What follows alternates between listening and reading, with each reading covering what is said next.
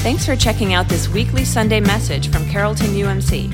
We pray that God will use this to speak to you and help you grow in faith. We invite you to join us this Sunday at our 10:30 a.m. 1-hour service, in person at our location in Uptown New Orleans, or live online on our YouTube channel or Facebook page. To learn more about Carrollton, please visit carrolltonumc.com. We hope you enjoy this message.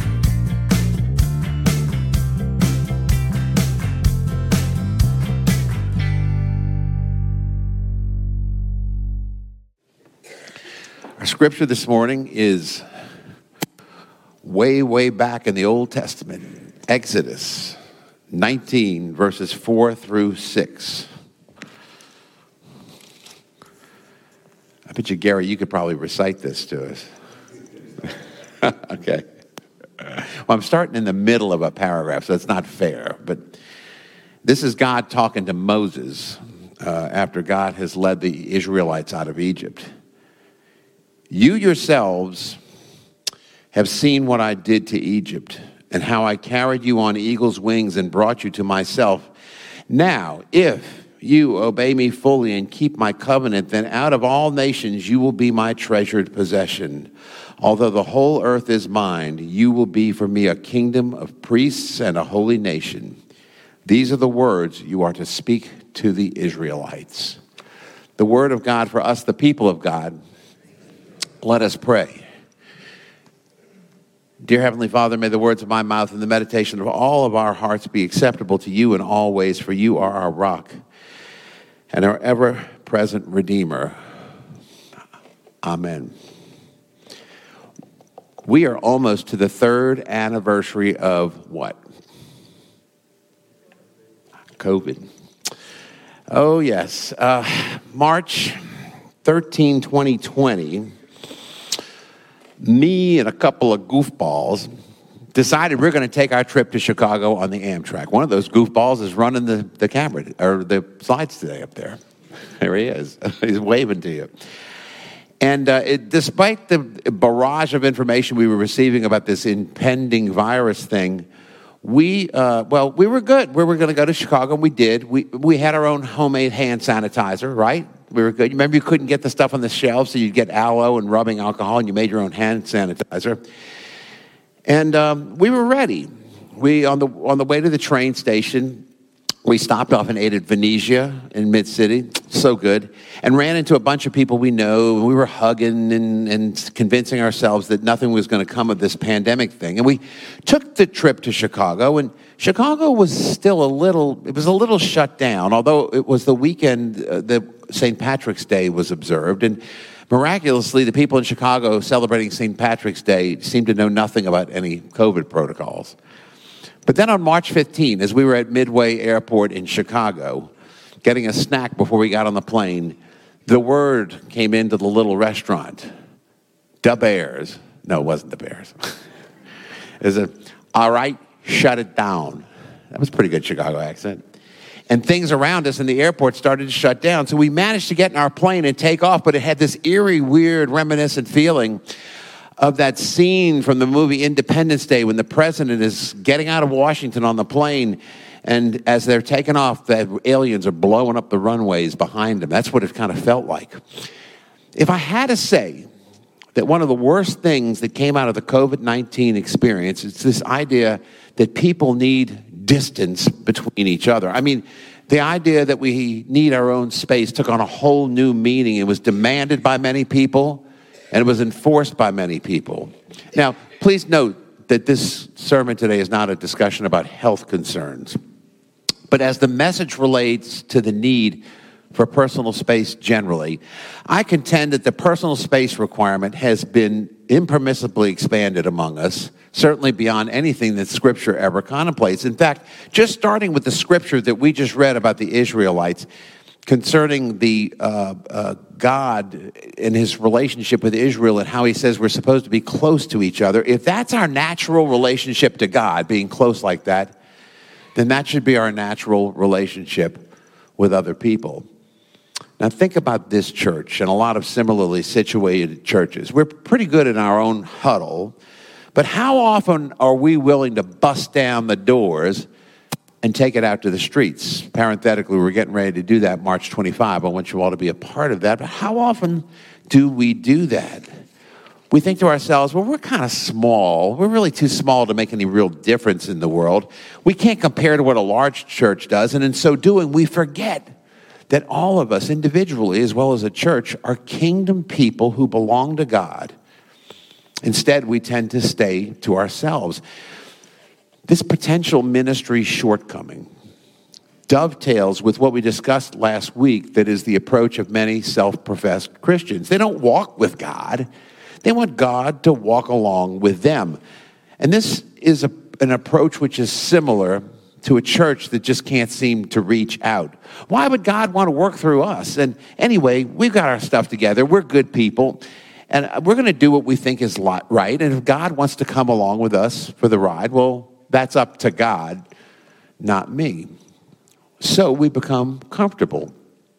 We have wonderful thoughts about reaching the world for Jesus, but we don't really see that happening. We stay in a huddle with our group, and we don't necessarily have personal space between or among ourselves, but we have created a vast space between us and a world in need, forgetting that God called us for a bigger kingdom cause, bigger than us, bigger than any of us. Some would describe that approach as this. They say it's people spending a lot of time debating how big our salt shaker is and how much salt's in the shaker, as opposed to figuring out whether the salt is actually impacting the world at all. Now, most of us know the subject of the scripture that we read this morning, the story of the Israelites coming out of Egypt. In Exodus 19, about 3 months after they had been freed from Egypt, the Israelites came into the wilderness of Sinai and camped at the front of the mountain. And the Lord had a word for Moses and his people, some of whom I think were already starting to complain about the conditions.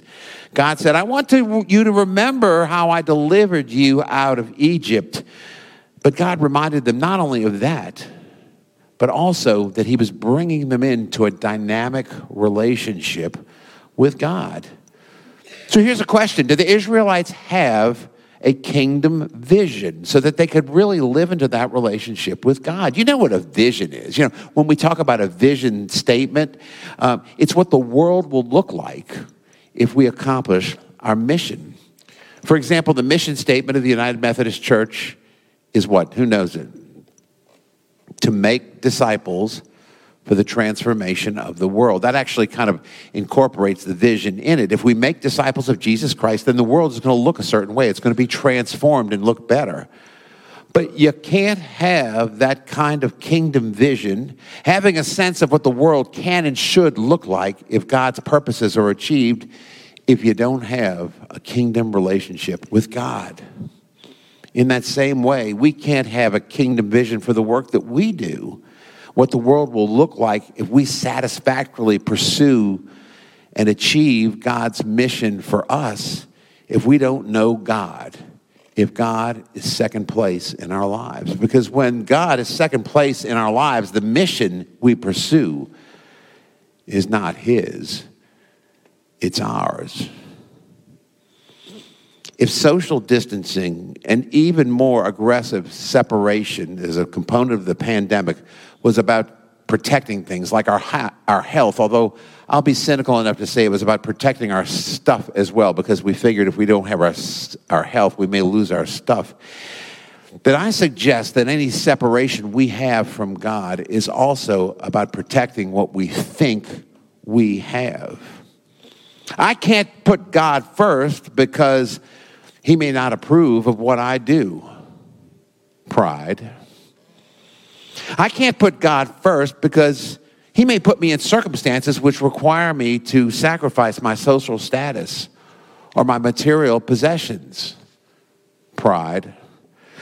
But perhaps the most insidious of these I can't put God first issues is this.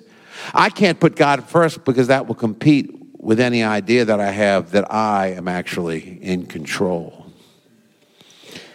This week on our church website, I got a somewhat odd prayer request that I thought I'm going to trace this down and see where it came from. And I don't know if I ever got to the source, but in the process of this research, I ended up on another church's website where they have prayer requests, and they actually show the prayer requests. And there was this very distressing request from a guy named Mike. And Lord, when you hear this, we need to pray for Mike. But this is what he said. Unemployed again, rent raised, money dwindling, car just got out of the shop again. No wife, no friends, no life. My health, most of all, is the main thing. I have no energy, none.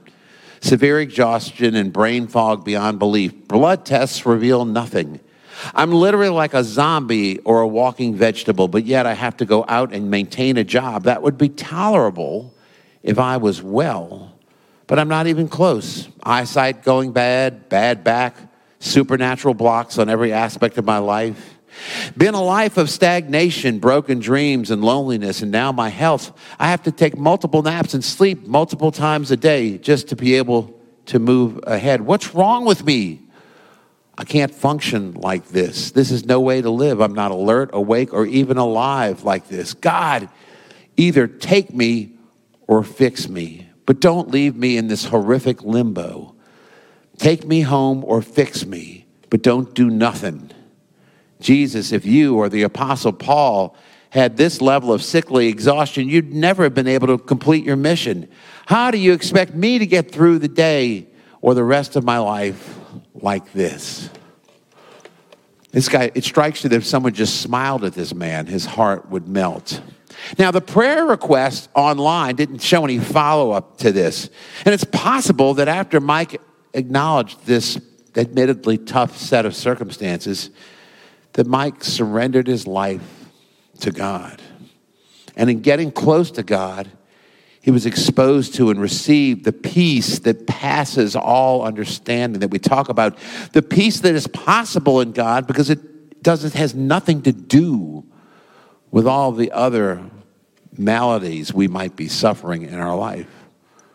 Or it's also possible that Mike continued down the path of despair because, like a lot of us, he had so much right in front of him, he couldn't see God.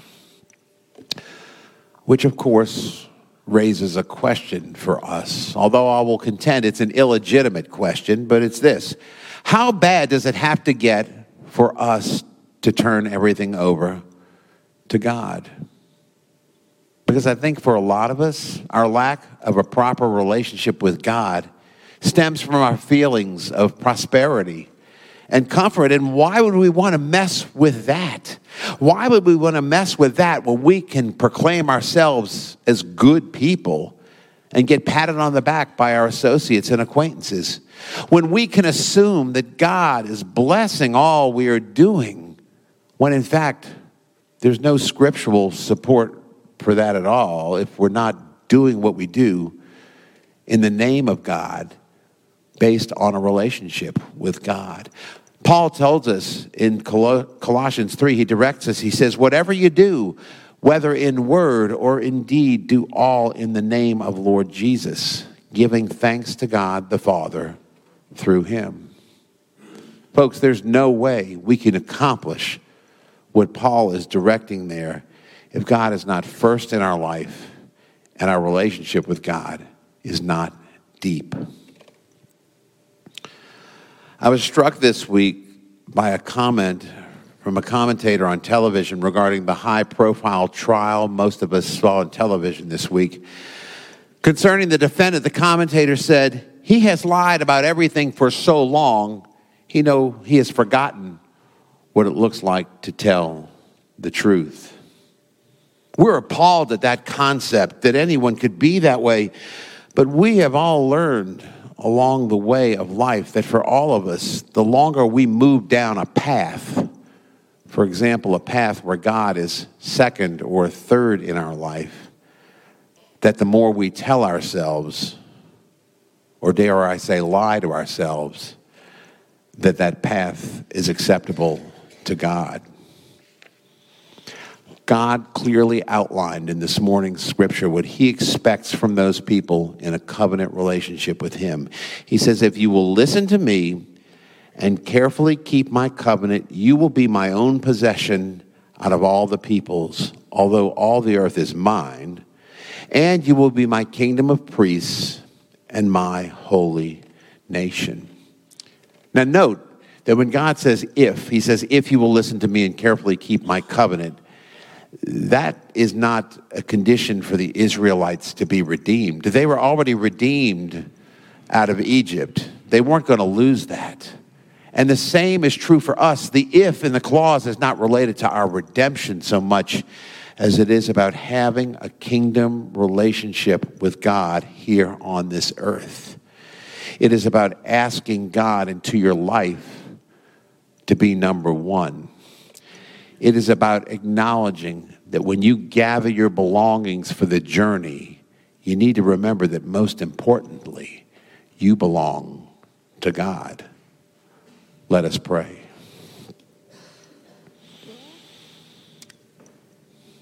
God, we're always looking for a sense of belonging among humans in society. Lord, the number one sense of belonging we have to have is being yours, your child, belonging to you, listening to you, obeying your will, having a constant conversation with you through prayer, Lord, so that we, every day of our lives, have a sense of place, know our position as your child, so that we can go out and do the things that you want us to do, Lord. Not our own mission, Lord, but your mission, because we are in constant communion with you and acknowledge that we are yours and we are coming along to walk with you. We pray these things in the name of Jesus Christ, your Son, our Lord and our Savior. Amen.